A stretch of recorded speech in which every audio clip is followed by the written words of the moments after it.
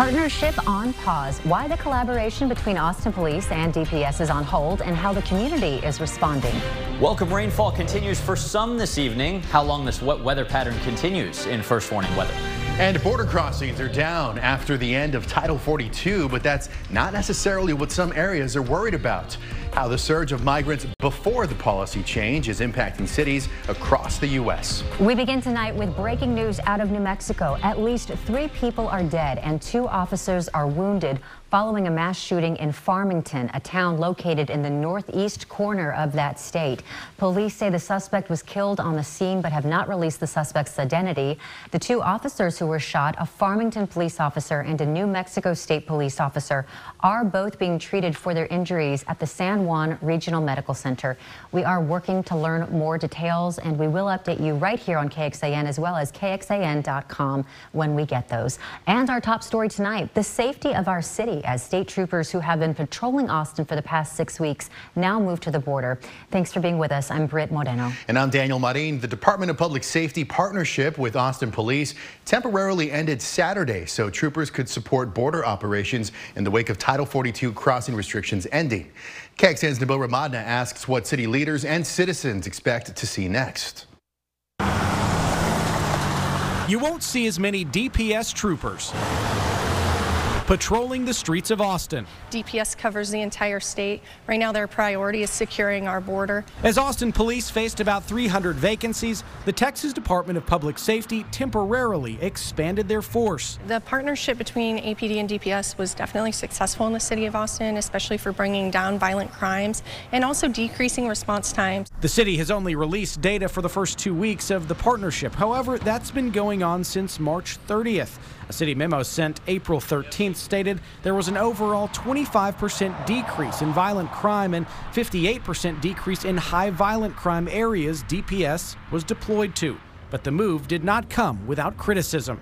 I wasn't in agreement. I didn't think it was necessary at all. Esmeralda Hernandez grew up in the Montopolis area and worries about equity. I think that we see a lot of over-policing in areas like the 4-1, like Dove Springs 4-4 area. A report from the Travis County Attorney's Office showed DPS troopers arresting a higher percentage of Latino and Black people for misdemeanors when the partnership first started. I would say I'd be happier not seeing them come back at all. Mayor Kirk Watson sent us a statement addressing that, saying we've been able to recalibrate it in an effort to address troubling issues and prevent people from feeling targeted, profiled, and over-policed. Councilmember Mackenzie Kelly has other concerns with the partnership pausing. I've spoken to officers specifically who do feel overworked. They feel that they are working so hard they're going to burn out. Nabil Ramadna, KXAN News. Mayor Watson says the partnership will be on hold for at least 2 weeks. There were 80 troopers and 20 special agents working Austin under that initiative. Well, meantime, police are still looking for the person who killed a man this morning in southeast Austin. This happened on Springfield Drive. This is out near William Cannon Drive and McKinney Falls Parkway. This is near the Marble Creek Greenbelt. Police got to the scene just before 3 this morning. They say a woman called from the area saying that she believed her friend was dead. Other callers reported hearing gunshots as well. The man was pronounced dead at the scene, and the woman was taken to the hospital with non-life-threatening injuries. Turning now to the deadly weekend weather across the plains. At least 54 tornadoes have been reported in the region since Friday, including a destructive twister near the Texas border that took the life of a 42-year-old man and caused extensive damage. This community of Laguna Heights has just around 1,500 people. The Red Cross and the Salvation Army is helping the 38 families who have been displaced. Oh my goodness, seeing all the wreckage, your heart just goes out to these people. It's awful. Nighttime tornadoes are more deadly than daytime because people are asleep and not paying attention to the weather. Ready. Also, that border town is mainly mobile homes, which is really just an awful combination. Fortunately, with the rain that we're seeing today locally, we do not have any severe weather and really no risk of a tornado. You can see some scattered downpours that have lifted north of Austin over the past several hours after some welcome rain a couple of hours ago. The metro mainly dry, but keep an eye out for wet roadways that remain on your evening drive. Up in Milam County, some non-severe thunderstorms bringing welcome rain and some cloud-to-ground lightning strikes. In the hill country, we've got this little boundary blowing through, which is actually acting to enhance some of the showers and storms just south of Llano. Welcome rain right where we need it most into the Highland Lakes watershed. And even though maybe your backyard hasn't gotten quite what it needs to get out of this 4-year drought, over the last 7 days, Mason has gotten 8.16 inches of rain, and a couple spots in Fayette County have gotten between 7 and 8 inches. So this is really starting to add up in a pretty beneficial way. Coming up, I'll show you one more day of wet weather tomorrow, how long dry weather lasts thereafter, and also a little cool front that's on the way. David, thank you so much. Well, days after the pandemic era Title 42 ended, the number of border crossings has gone down by about 50%. But now those migrants are moving into northern cities and mayors are asking for help. NBC's Drew Petrimo is on Capitol Hill. On the southern border, tensions easing as the flow of migrants slows. In the 3 days before Title 42 was lifted, border officials averaged about 10,500 apprehensions per day. In the 3 days after, the daily average fell by more than half to just under 5,000. They have gone down. My hope is they'll continue to go down, but we have a lot more work to do. The Biden administration credits the decline to policy changes, creating new legal immigration pathways and strict requirements for asylum seekers. To qualify, most migrants must first apply for asylum in another country. If they're denied, they can then schedule an appointment on a new Border Patrol app to have their case heard in the U.S. Migrants caught crossing illegally can be barred from seeking asylum for at least 5 years. Since Friday, hundreds of non-citizens, including Venezuelans, Cubans, and Nicaraguans, have already been returned to Mexico. But in both border towns and major U.S. cities, officials are struggling to deal with the influx of migrants that came in before Title 42 was lifted. We're at the breaking point, particularly with regards to resources in terms of capacity and space, as well as money. In New York, hotels are being turned into migrant shelters. Along the border in El Paso, Texas, detention facilities are overcrowded and migrants sleep on the streets. While we might see an ebb right now of individuals not coming, we can expect further spikes if we do not address those root causes. Experts say climate change, poverty, and violence in the developing world will continue to put pressure on the border. Drew Petrimo, NBC News, Washington. And the mayors of 5 major U.S. cities have written a letter asking for a meeting with President Biden to ask for more help from the federal government. That includes Chicago, whose new mayor was just sworn in today. And regarding those New York City hotels housing migrants, more than 24 military veterans have been uprooted because of this. Reports say the hotels make close to $200 a night housing migrants compared to nearly $100 a night housing the veterans. And one New York couple was told the 37 rooms they booked at one hotel for their wedding party had to be canceled to house migrants. Well, the next 3-day weekend is almost here, and that means people are busy planning their Memorial Day trips. But you'll need to know about the travel forecast before you head out the door. Grants to grow the tech industry, how cities and schools can work together, and what other industries could qualify. And the COVID emergency may be over, but city leaders are preparing for another possible pandemic in the future.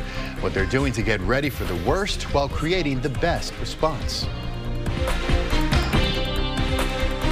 The unofficial start of the summer travel season in the United States is shaping up to be record-breaking. AAA predicts that over 42 million Americans will travel 50 miles or more from home for Memorial Day weekend. That's a 7% increase over last year. And road trips are up 6% compared to last year, about an increase of more than 2 million travelers. And then on top of that, over 3 million travelers are expected to fly this Memorial Day. That's an 11% increase over last year. Okay, and before you hit cruise control, know this. Ahead on NBC Nightly News, the new trend on the roads. Americans are keeping their cars longer.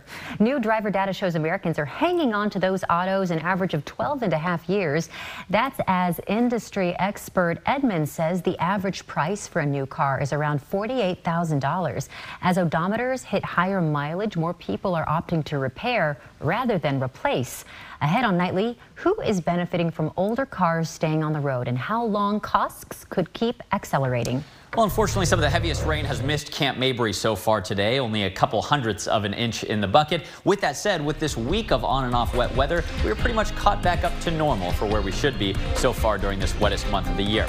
The lakes are up. Travis up 6 inches in a week. Buchanan up 2 inches. With that said, Travis, the main supply of our drinking water for so many, still more than 30 feet low compared to normal. Your first warning forecast coming up after this. The Commerce Department is now accepting applications for government grants aimed at helping to grow the tech industry. Now, these are for areas outside of traditional tech hotspots like Silicon Valley. Washington correspondent Alexandra Limon explains what these grants could mean for the future. We are going to make investments all over the country. The Commerce Department just launched a new grant program meant to infuse up to $500 million into the nation's budding technology hubs. You shouldn't have to move from your hometown to San Francisco or New York City to get a great job in technology. To apply for these government grants, cities, states, or regions need to partner with colleges and companies in the tech industry. Michael Wallace with the National League of Cities says there are many related industries that could qualify. Rochester, Minnesota is the home of the Mayo Clinic. Medical technology is certainly one of the eligible categories. Commerce Secretary Gina Raimondo says the types of eligible projects also vary. Testing labs, upgrading facilities, worker training programs. Congresswoman Susan Wild introduced the bill to create this program, and it was passed as part of last year's CHIPS Act. I just think we have outsourced too much of our economy to other parts of the world for way too long. She says the program will also allow colleges to better prepare students. To create programs designed almost to the specs of an employer or manufacturer or industry. The Commerce Department says the program could grow by another $4 billion in the future. In Washington, Alexandra Limon. Hey, going in depth, a global company in the semiconductor industry, Topan Photomasks, is expanding its footprint in Round Rock. Now, photomasks are a key component used to create semiconductor chips. The company is investing more than $185 million to expand and modernize its facility. And that means they're going to add 50 new employees to the Round Rock location. In return, the city has agreed to pay $1.25 million in incentives to the company. The city is hoping a game can help prepare Austin for if or when the next pandemic hits again. City employees from judges to public health officers took part in what's called a simulation game earlier today to see what the city should do to keep Austin and the surrounding areas safe during the next natural disaster. Hosted by the Center for Advanced Preparedness and Threat Response Simulation, it is meant to help not only Central Texas with disasters, but other communities as well. This game has been designed so that we can run it with groups all over the country on different scales, different parts of the world, to help them make sure that they have the best response plans in place for future threats. Now, the hope is that data collected from these simulations will show what Austin's disaster response does well and, of course, what needs to be changed to save lives in the future.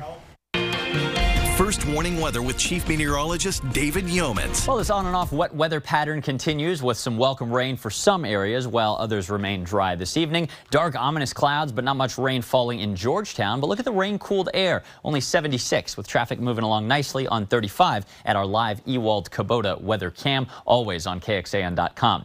The temperatures are highly variable depending on where it's raining and where it's not. It's 83, for instance, in LaGrange, but 70, nice and cool in Llano, 76 as we discussed up in Georgetown. Over the past few hours, we've seen the rain and thunderstorms that we saw earlier lift out of the Austin area, lifting to the north. Austin is dry, at least for now, as most of the rain starts to focus in the hill country, and this is where most of it looks to remain over the next few hours. Some nice thunderstorms between Johnson City and Stonewall, east of the Fredericksburg area. None of these are severe, no hail, etc., etc. Over the last week, some of us have had some really significant rain. Look at this. Near Mason, we have an LCRA gauge confirmed at over 8 inches and counting. Near Muldoon out in western Fayette County, over 7 inches. With that said, most of us have seen, unfortunately, lower amounts, 1 to 3 inches so far in much of the hill country. 2 to 3 has fallen in Austin. Most of our eastern counties with these brighter colors have seen 3 to 6 inches of rain. We will take it, even though most of that is unfortunately downstream of the lakes.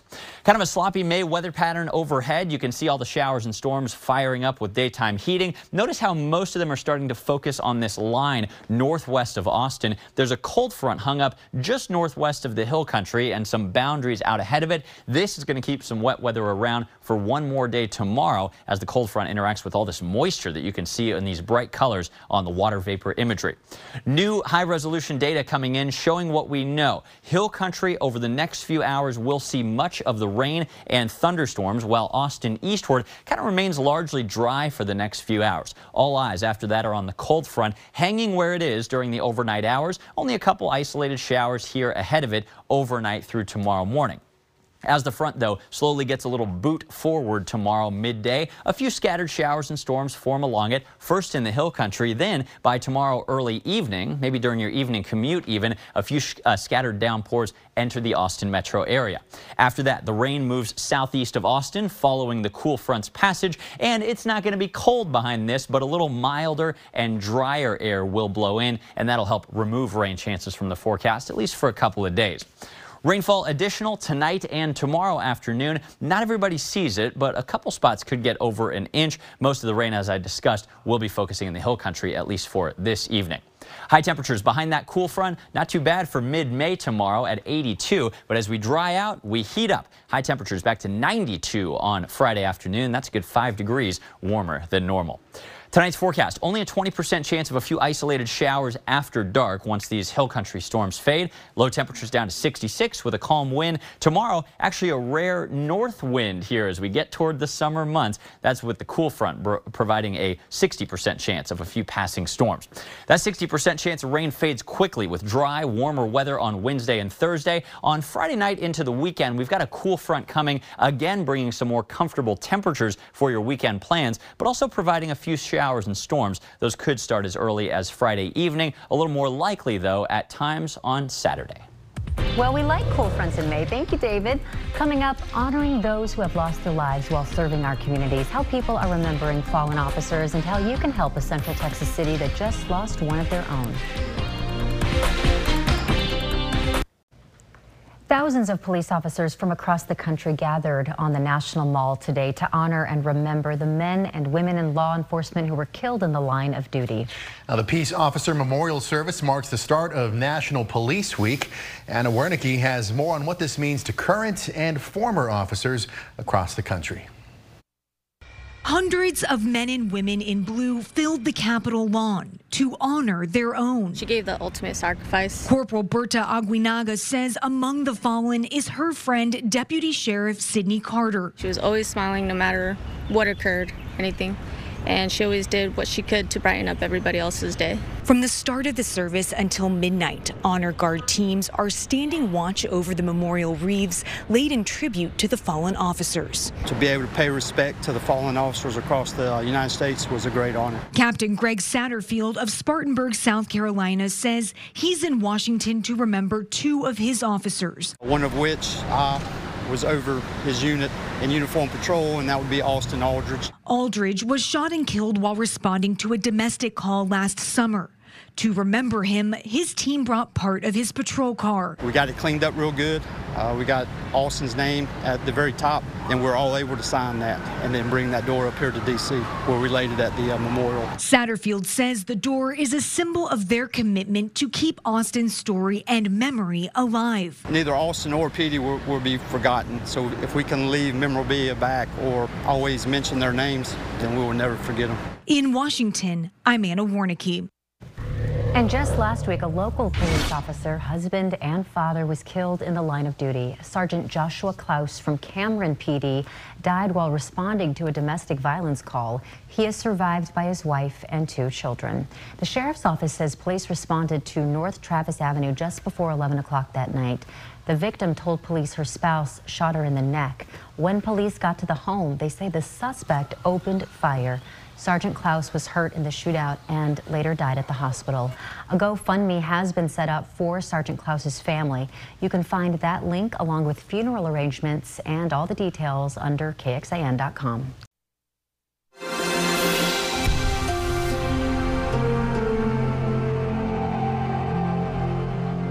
KXAN now has daily podcasts, so you can listen to us in your car. Just search KXAN wherever you get your podcasts or find them on demand at KXAN.com/podcasts. Overall, this kind of rain is just what we need. No flash flooding, nothing severe out in the hill country, just some dark clouds with welcome rain falling visible from the Llano County camera. We'll be tracking these showers and thunderstorms as they continue at 6 p.m. Thanks for listening to KXAN News Nightly. You can also listen to KXAN News Today every morning for more in-depth coverage of what matters most to you.